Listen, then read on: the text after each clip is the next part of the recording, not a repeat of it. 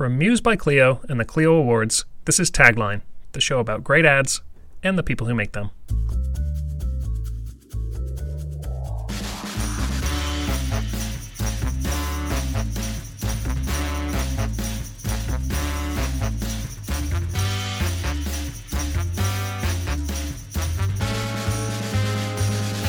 I'm Tim Nudd, editor-in-chief of Muse by Clio, and today we have a special episode of the show where we'll chat with a guy who's made plenty of headlines over the past week. Fernando Machado, one of the most creative CMOs in the business, has announced he's leaving RBI, where he's led the celebrated marketing for Burger King over the past 7+ years, and more recently, Popeyes and Tim Hortons as well.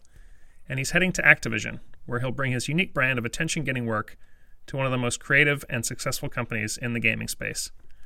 I spoke with Fernando earlier this week, and we had a fun walk down memory lane, looking back at his greatest hits for BK, and also chatting a bit about why he wanted to join Activision as well.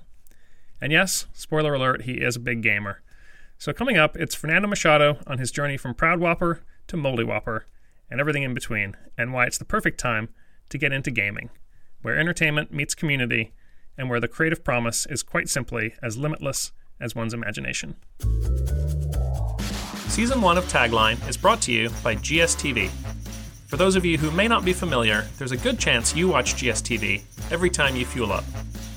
GSTV is a national video network that's had incredible growth, now reaching 92 million viewers a month with a unique one-to-one moment of attention. Think about it. What campaign would you run with that moment? On Tagline, we're discussing some of the most memorable spots in history. Imagine how those campaigns, or your next one, could be creatively transformed in context on GSTV. To fuel your next creative campaign, visit gstv.com/tagline.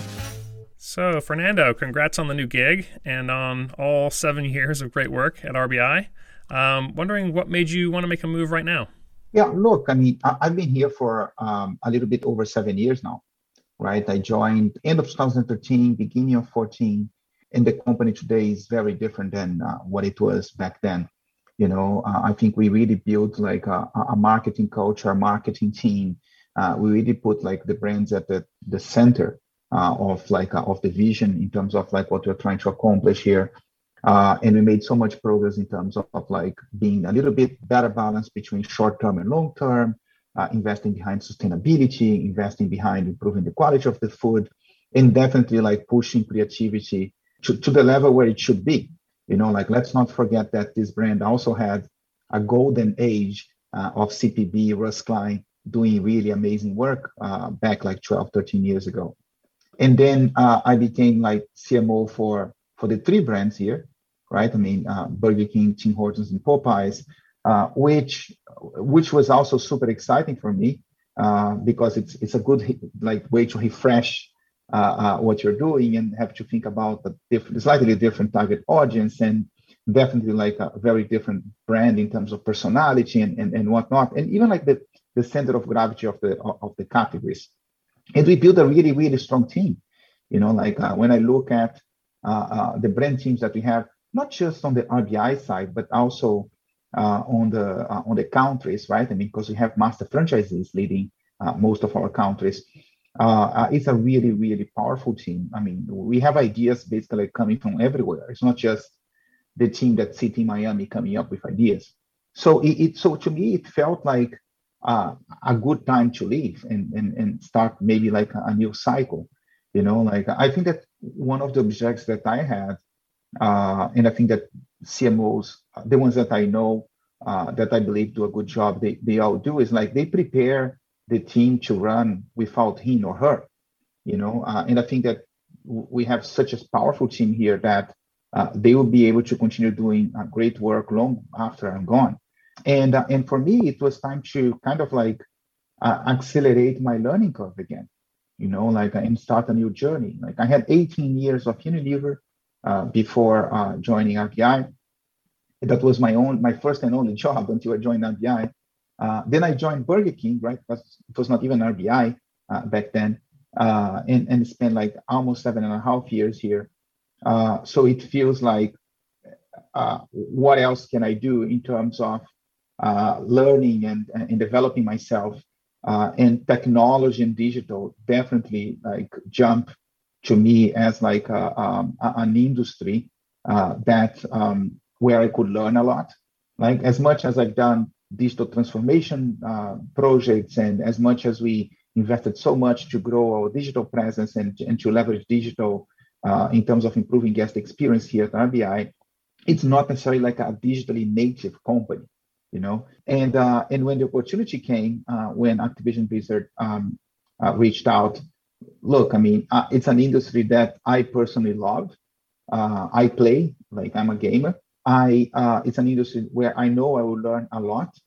It feels like the future, you know, like entertainment, digital. Everyone I've met there, like I felt that were people who are very ambitious and want to continue to do great work because they already do great work, right? I mean, it's no wonder Call of Duty is the success it is, or World of Warcraft, or Candy Crush, or Overwatch.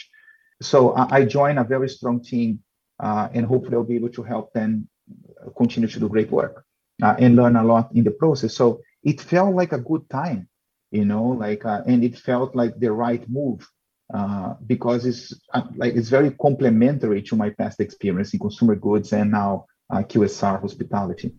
So I realize it's kind of absurd to go through 7 years of work in one interview, but let's give it a shot. Your first big award winner for BK was Proud Whopper in 2014. Tell us about that one.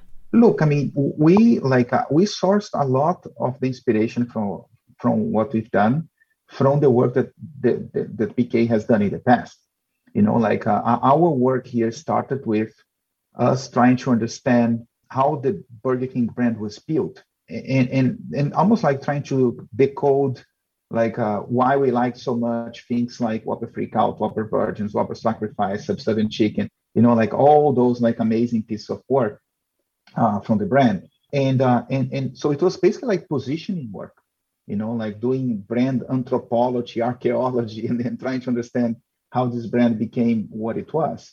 And from there, not try to reinvent, but like maybe try to modernize a little bit some of that, right? And for a brand that has been inviting people to have it their way for so long, it felt very natural to kind of like extend that invitation beyond just the products, right? I think that today people connect with brands at different levels. And then the brands that I admire, they offer a connection that's much deeper than just the product or the service that you offer. Sure, the product and the service needs to be great, else people are not going to come back, but you need to build from there, right? So when we thought about people having their way, and when we thought about the type of brand that we wanted to build, diversity and inclusion were like automatic, like popping as like something that we could be doing better, both internally as a company and externally. So we engaged with the Human Rights Campaign, which calculates the corporate equality index. Back then, our corporate equality index was 55 out of 100, which is pretty low. We brought them to our office. We had a conversation about like what we should be doing to improve. And we put a program in place to do that. And then in parallel, we had this idea, which was Proud Whopper. And Proud Whopper was basically like us leveraging our most iconic product to send a message of equality. In 2014, we sponsored the Pride Parade in New York. We sponsored the Pride Parade in San Francisco. And we activated the Proud Whopper during the parades. And we did a short film with Henry, not a short film, like a 2-3 minute film with Henry Alex Rubin to kind of like show what we're doing. By the way, Henry Alex Rubin was the same guy who shot Whopper Freakout. So we always try to, that's what we're trying to do, you know, like to bring back that magic that CPB and Brass like managed to capture. And it was a huge success. Like obviously, like there are always people who don't like or that complain or that don't feel that the brand should have a view on things like that. But we felt we could, and we felt we should, because that's like also a role that I believe brands can play in terms of the society and people in general. So it was super successful. like apologies for the pun, but like I'm really proud of Proud Whopper. I still have letters of complaints around Proud Whopper. It was absolutely the right thing to do, which, by the way, it started the movement both internally and externally for the brand to be doing more on that front. So we sponsor Pride parades across the globe every year. We did Whopper Diamond, we did Pride Riders, we did Ronald and the King kissing. I think it was in Helsinki. Like we are always doing stuff like that in Brazil. We have products that are inspired by Pride. And we raised our corporate self-confidence index from 55 to 85, then to 90, then to 95. And over the past 2-3 years, it has been 100, which like it makes me very proud because like it's not just an ad, right? I mean, we're trying to do things that really like change the way the culture internally and the culture externally with campaigns like that and with the activities that we've done. Yeah, I feel like Proud Whopper also set the tone for a lot of the stuff that you would do later where you would do something at just a few locations and then count on the PR lift to kind of drive the results, right? Yeah, like when I think about it today, yes, but it was not necessarily articulated that way. Like we wanted to be in the relevant place. So we had a restaurant right at the end of, I think it's Market Street in San Francisco. Don't quote me on that. It's been a while. But like that's like the parade almost like ended at that restaurant. And then we sponsored the parade and we gave like rainbow crowns to everyone. They were like a massive success during the parade. I was there on the parade distributing crowns. I still have the pictures. I probably had less gray hair back then. And we did in New York because we also knew it would be huge. But that was kind of like the main driver of the decision in terms of doing on those two restaurants.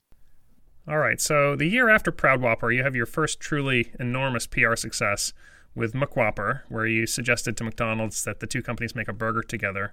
And I like this one because, on the one hand, it seems like a gesture of peace, and I guess it is, but it's also a little bit of the underdog kind of controlling the narrative, right, against the market leader. And also, ribbing McDonald's would certainly become a regular strategy of yours over the years. Fast food is a fun category, right? I mean, you go to a fast food restaurant, any brand really, you're going to see families and people having fun.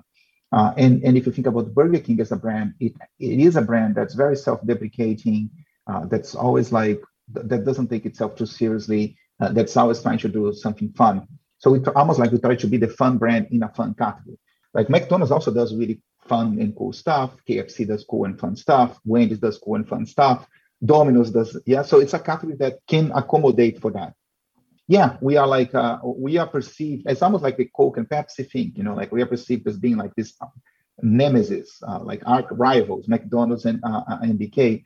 Reality is that there is a ton of respect between the two companies. In fact, when they did McWhopper, the CMO, the global CMO for McDonald's back then was Sylvia, who was my boss at Unilever, and someone who I'm a big fan of. I mean, she was the one who led the work from Campaign for Real Beauty back in 2004, 2006, and we still keep tabs. So, like a huge respect there. So I think that when Burger King pokes fun of our competitor, and yes, it's true that we poke fun more of McDonald's than other competitors, but we also poke fun of KFC and Wendy's and vice versa. We do it in a way that that shouldn't be harsh. You know what I mean? Like, it's not like punching the face of it's not like aggressive. Like when we are doing it right, it has a certain tone. You know what I mean? Like it's like I don't know if you do that, but like me with my friends on WhatsApp, we are making fun of each other all the time. And that's just the way it is. So when McWhopper came to the table, it came from YNR New Zealand. And the local client in New Zealand saw the idea, recognized it was a very powerful idea, but felt it could be much bigger if we did it globally. So they reached out to me, and I loved the idea. Axel Schwamm, who was the CMO from Burger King back then, was my boss. I was head of marketing. I also loved the idea, and we worked with YNR New Zealand to make it happen. And it was like probably like the first really big one that we did, because like Proud Whopper was big, but in terms of like talkability and impressions, McWhopper was probably like tenfold in terms of size. And it had like that's the other thing. Like usually when we do something like this, you get a peak of talkability, and then it dies out, right? Mac Whopper had like three peaks. Like it was like when we put the letter inviting McDonald's to create the Mac Whopper. Then the second one was when they said no. Then the third one was when we embraced all the brands that we wanted to partner to do it. And then there was a fourth one, which was when we did it. And it was all done in partnership with Peace One Day, with Jeremy Gilley, who is the founder. So it was a really fun activity for a good cause that brought smiles to everyone. I mean, that was like everywhere. Like everyone saw Mac Whopper. I mean, only if you live under a rock, you would not have seen Mac Whopper because it was basically like everywhere. You did also a lot of Halloween stuff for BK, right? Dressing up a Burger King location in Queens as the ghost of McDonald's, and also probably most famously Scary Clown Night, which was amazing. Yes, but like it's a perfect occasion for BK. You know what I mean? Like, because the brand is a bit prankster. You know what I mean? Like, and Halloween is kind of like this kind of like prankster, a little bit prankster of a date. And Scary Clown Night came from Lola in Madrid, Mullen Lola. And it was a really simple idea. It was basically like for Halloween, if you come dressed as a clown, we give you a free Whopper.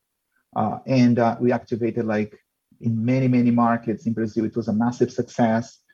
In US, it was very successful too. We activated in many other markets in Europe. So it was a really fun one. I also remember the stunt you did in Germany with the movie It, kind of a Halloween thing also, where you put the BK logo in the end credits of the movie with the line, something like, never trust a clown. Oh, yeah, that was funny too. Yeah. But Grabbers is awesome. You know what I mean? Like it's an agency that has a black pencil on their CV, like with the Nazi walk, you know, like the Nazi versus Nazi. I mean, I think it's from a long time ago, but you probably remember that one. And we've done lots of things with Grabbers and partners. And that was a very simple one. It was like when the It movie was coming, right? After the movie, when you have the credits, we'll project like Never Trust a Clown or something like this. And it's just like a good laugh. You know what I mean? Like, because it's just a joke and people get it. And even if you are crazy about McDonald's, you would laugh at that one because I think that you basically, you get it, that you're not being too serious about anything really. All right. Another one that got tons of play, Google Home of the Whopper, where you guys aired a TV spot that got people's Google Home devices talking. So that one must have been pretty fun to come up with. That was huge. Yes. Yeah, I remember that one very clearly. Like I was in the office in Miami, and then Rick and Juan called me from David, Miami, and said, "Man, you have to come here immediately. Come to the agency immediately." And I was like, "Guys, I mean, I was having a bad day that day. I don't even remember why I was having a bad day, but I remember it was not a good day because I remember telling them, man, I'm having a really bad day here. Do you want me to drop everything I'm doing and come to the agency?"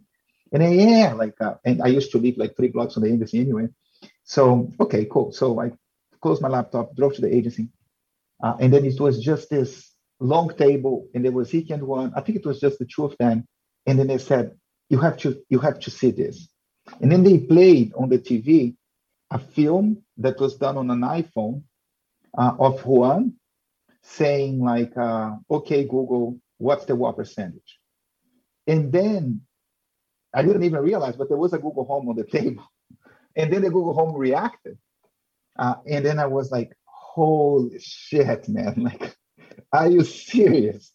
Like, and they were like, we want to create the longest 15-second spot ever. And like, what the hell do you mean? Like, well, it's long. It's the longest because it starts on TV and then it breaks the fourth wall and you have the end of the spot on your house. And we knew that back then there were only like 200,000 Google Homes or smart devices like that. It was just the beginning.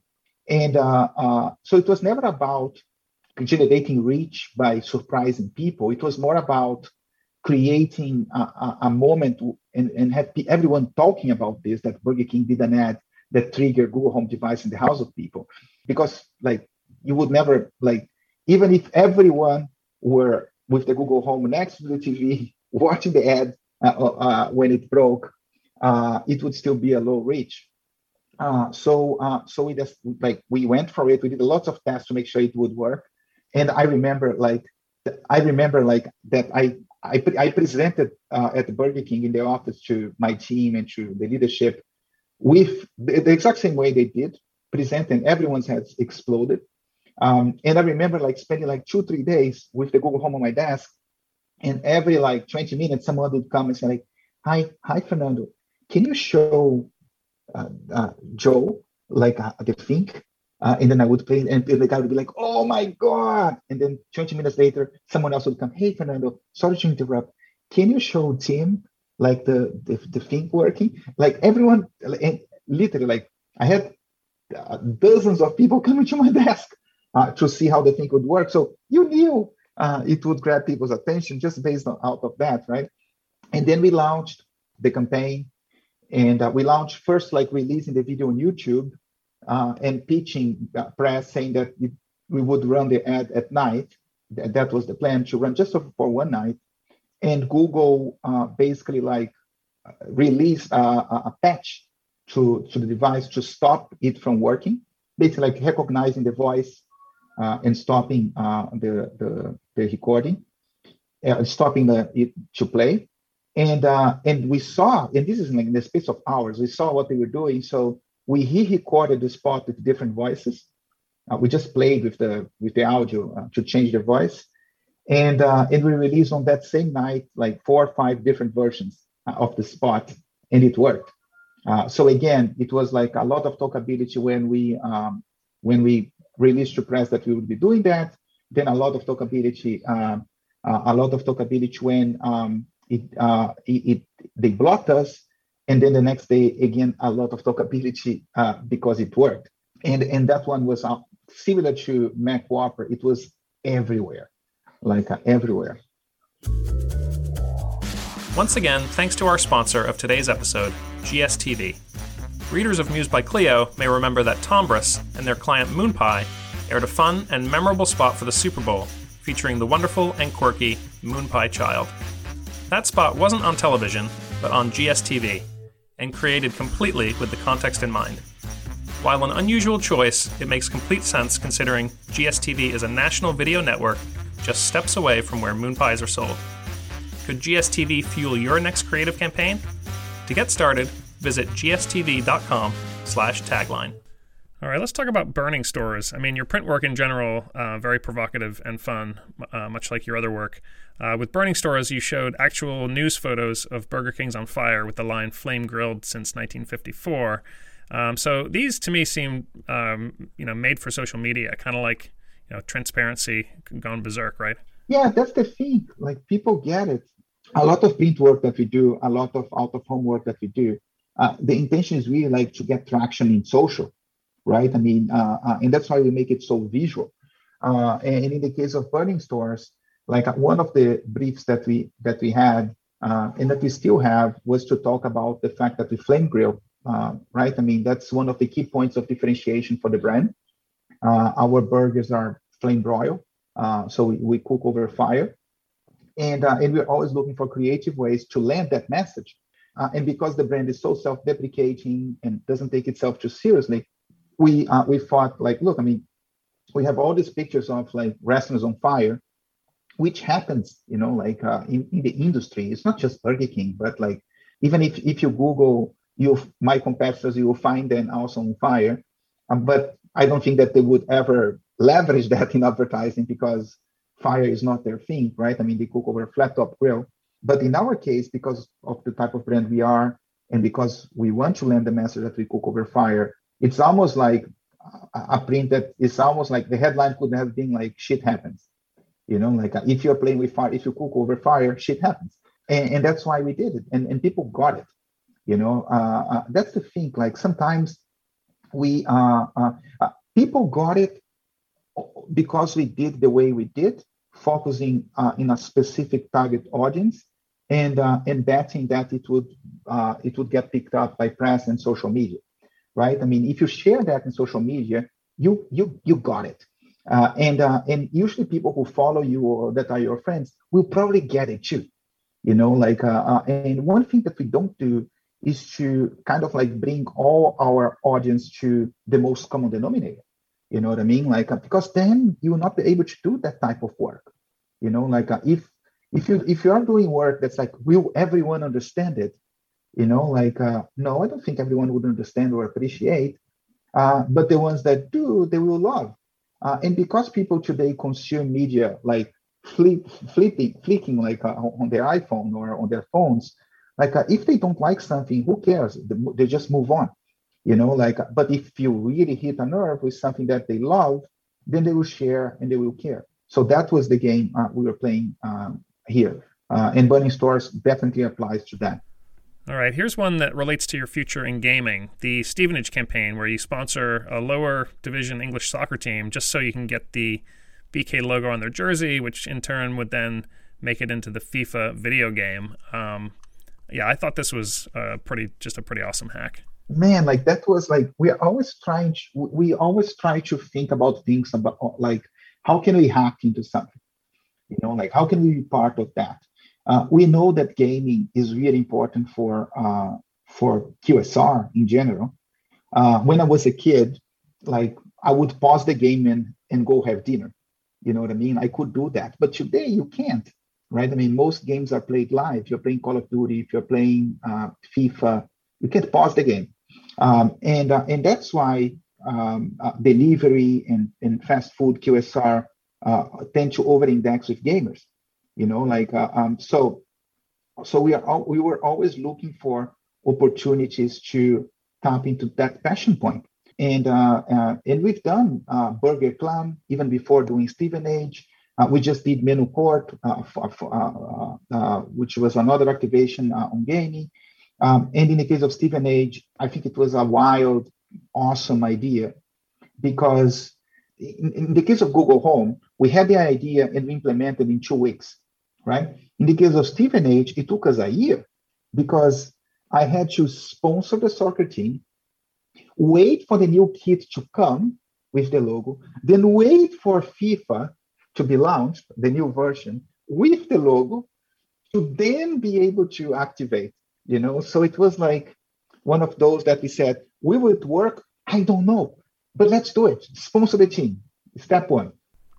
All right, well, we have to talk about Eat Like Andy. Of course, the 2019 Super Bowl commercial with Andy Warhol eating the Whopper for 45 seconds with almost no sound. We've talked about this before. I know you kind of like the fact that it finished dead last in the USA Today ad meter, right? We do. I do. Look, but like, and again, that was not necessarily the objective, but like for sure, we discussed even before doing the campaign. We had a conversation about, hey, this is not aiming to win the ad meter because that's not like what's going to happen. We kind of like after doing so many of these campaigns, we develop like a good sense for what we think is going to happen. You know, we stumbled on the footage from Andy Warhol like eating a Whopper. It was shot years ago, and we always thought like from the beginning, from the first time we saw it, we were like, we have to find a way to leverage this. You know, this is like no brand can have this. Like we could not have this if we wanted, right? I mean, it's like it's impossible, and it's amazing, and we have to leverage. Like what would be the best way to leverage? And it took us like, even though the answer is pretty obvious, and that happens a lot.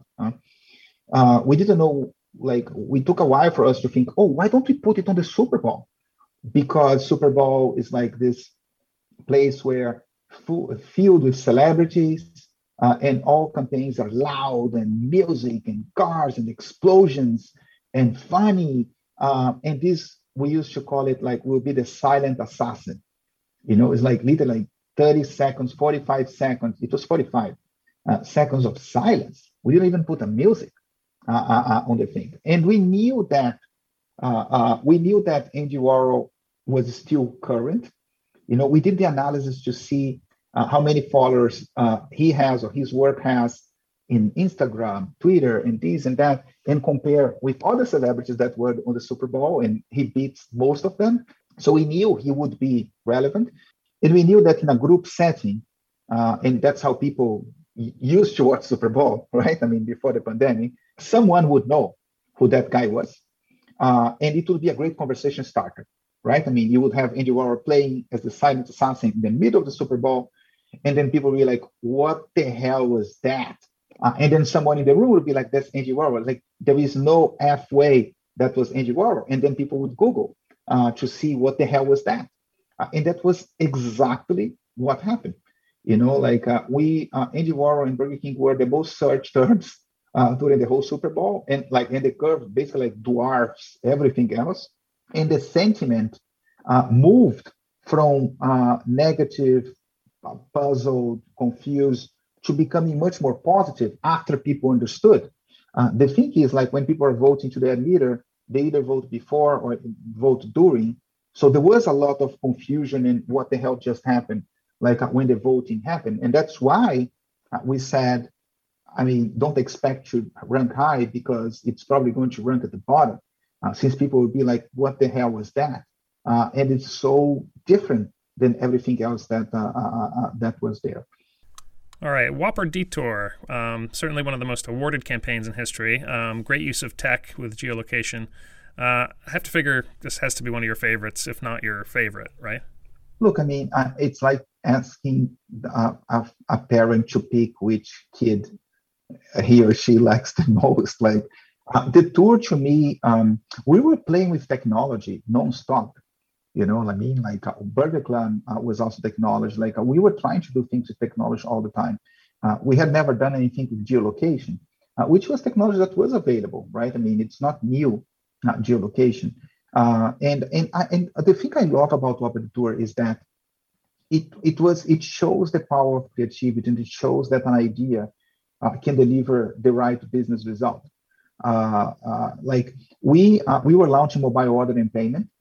We were not the first to launch, not the second. We were like one of the last brands to launch mobile order and payment. Everyone had mobile order and payment. The coffee shop, one block from the building I used to live, had mobile order and payment. The guy has one restaurant in the United States. So no big news at all.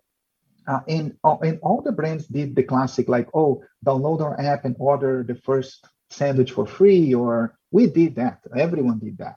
And no one cares about any of that. You have so many other more important things to think about in your life that thinking that you're going to get a $2 cheeseburger for free is not really that relevant.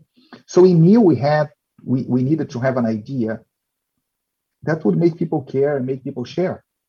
And then FCB New York came up with an idea first that was kind of like Whopper the Tour. And we put our finger on the idea and thought, well, there is something here. And we started to work with Ari and with Gabriel and the team there. And then 1 month, 2 months later, it became Whopper the Tour. That's the other thing. And I'm saying that because I think it's important, especially for the guys on the client side, ideas grow. You know what I mean? And I think it's important to trust your intuition and your criteria. And there is something here. It may not necessarily be exactly this, but there is something here that I like. And let's continue to play with it. And that's how Whopper the Tour became Whopper the Tour. And it still is the best ROI we've got with any digital campaign we've done. And by the way, it took us a year to do it because of the functionality of geofencing. We didn't have that for our restaurants, which is around 7,000. And we had to do that plus McDonald's, which is around 15,000. So it took us a year to develop that and make sure it was working properly. In the process of doing that, that's the other thing I've learned. Every time you stretch yourself with an idea that has to do with technology, you end up learning so much that whatever you learn, you can use later on in other ideas. It's almost like when human race said, I want to put a man in the moon, or I want to go to the moon. Yeah, sure. You need to develop lots of things, but the technology that was developed during that journey yields return over that investment for decades, right? Today, I can send a push notification if you're going to McDonald's. I couldn't do that before, just as a silly example, right? So we've learned so much with Whopper the Tour, and it definitely is one of my favorites. If I have to pick what's my D1 favorite, I would have to pick Moldy Whopper. over the tour. Okay, yeah, let's talk about Moldy Whopper. Campaign from 2020 obviously made a big splash in the industry, but also another one that didn't put the product exactly in the best light, right? Yeah, so look, I think it does put the product in a good light.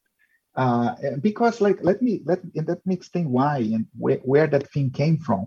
So people were already putting sandwiches in glass jars and for years and watching the sandwich not decompose. You know what I mean? Like there is a hostel I think in Reykjavik that when McDonald's left the country, this is when there was a crisis in Iceland when they closed the last McDonald's, the guy took a cheeseburger, and I think it's a cheeseburger or maybe a hamburger, and put on a glass jar in this hostel. And they have this camera that shows the sandwich 24 hours a day, which I think is really funny. And has been there for like, I don't even know, 8, 10 years. And it still looks okay, you know. So people get it that if food doesn't go bad, there is something wrong with the food. So that's where the idea comes from. What's behind the idea? It's also all the work that we've been doing in terms of removing artificial ingredients from the food, which is work that we started like 4 or 5 years ago. You know, like we said, we are going to remove all colors, flavors, and preservatives from artificial sources. We are going to remove MSG. We are going to remove high fructose corn syrup out of the 3 brands that we have globally. In the US being like the largest country for BK, we definitely like pushed a lot of that effort here. And last year, when we did Moldy Whopper, was the year where we reached some important milestones in terms of having a Whopper that's 100% free from all ingredients from artificial sources. We closed the year with the whole portfolio in the US around 92% clean. When you say clean, it's like free from colors, flavors, and preservatives from artificial sources. We reached that same milestone in Europe and like Latin America, in many markets in Latin America, Korea, China. And this year we are going to finish to be 100%, which I think is amazing, right? I mean, if you think of like all the artificial ingredients that we remove, it's like, if I recall correctly, I think the case study talks about 38 statues of liberty of artificial preservatives, which is insane because of our volume is so high. So we had to do something to announce this. And we did do the classic like product advertising or kind of like testimonial with people talking about the fact that the product doesn't have this and doesn't have that. And again here, just like the mobile order and payment example, it's like in the ranking of all things that as a human you are concerned about, what Burger King puts in the food probably comes very low. So if you just go with the standard approach of being very didactic or being very rational and just talking straight about what's going on there, people don't pay attention, you know. And it's not me saying that. We tested that. Like we run spots that were much more straightforward and didactic, and no one cares, you know. Like so, we had to do something that would move people out of their comfort zone and demand attention. You know, and showing the Whopper, which is our main product, molding over 30 something days. For that to work, it needs to have a certain level of craft that makes it mesmerizing.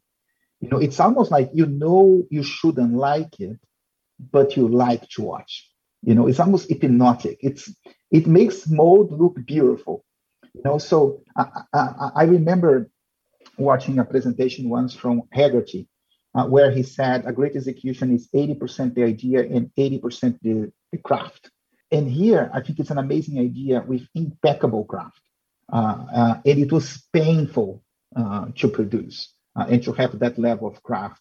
It feels like effortless, and it takes a lot of work to make something look that effortless. And it was an amazing achievement from Ingo, who led the charge, together with David and publicists. We all came together because they all had some sort of version of the idea, and with everyone chiming in, like we made the idea and the execution better. And to me, that's probably like, I would say together with sketches from my past life, the and the tour comes there very close, but I still think that Modi is more disruptive and more of a instant classic in terms of advertising. Obviously, behind all these campaigns is a belief in creativity as the ultimate competitive advantage. Can you elaborate on your thoughts about that? Yeah, look, I mean, we all like have like very tough competitors out there. No matter what your size is, you will never have enough budget to do everything you want. And it's not like people are sitting there on their couches anxiously waiting to see your advertising. You know what I mean? Like I watch TV looking at my cell phone. Like I think we all are kind of like guilty of doing that to some extent. For you to pay attention to something, whether it's a product design or advertising, it needs to give something back. Like in terms of the storytelling, in terms of the idea, in terms of making you laugh, making you cry, shocking. And that's where creativity can play an important role. Like it can be the dollar multiplier on your media plan. It can make people pay attention. Another quote, and again, I'm not reading the quote, so maybe they're not 100% accurate, but a quote from Bill Bernbach is, if people don't pay attention to your communication, everything else is academic. And I think creativity can help you accomplish that, to have people paying attention, engaging, sharing, caring about what you're advertising or the product that you're putting forward. So we talked a little bit about Activision at the beginning. Can you talk a bit more about what's exciting to you about the gaming space and about Activision specifically? Look, I mean, I'm super excited with the opportunity. Like, I love the space. My friends know that, that I play more than I should. And I think it's the future, you know what I mean? Like, it's entertainment, it's digital, it's communities. And I'm just excited to have amazing brands like Call of Duty, Overwatch, World of Warcraft, Candy Crush, could go on, Diablo, could go on and on and on, talking about the titles that they built over time. I think I will learn a lot. I work in FMCG, I work in QSR. I did a lot of digital stuff with these projects, but with these brands and these companies, but I never worked on a place that were like digitally native, like it was born that way. And everyone I had the chance to meet there seems to be awesome. Like they are incredibly successful company with incredibly successful teams that develop like franchises that have been around for years. And not just being around, but like they are top sellers on their respective categories. So at the moment, like I haven't even started, right? I mean, I start officially like next week, but I'm trying to read as much as I can about the space, talk with some of the guys that are there that I knew from before, and I'm just sheer excitement of being able to work together with them and being part of that team. Well, congrats on a great run at RBI, and I know everyone's going to be watching to see what you do in gaming, where the sky's really the limit for creativity, right? Thanks, man. And look, I mean, I leave RBI knowing that the great work will continue. Like we have, as I said in the beginning, like we have really like amazing marketing teams and awesome people that are incredibly ambitious creatively, and I'm excited to see what they will be able to do. Like with the three brands that we have, not just BK. I know that there is lots of really cool stuff coming, and I will be always cheering from them now from the sidelines.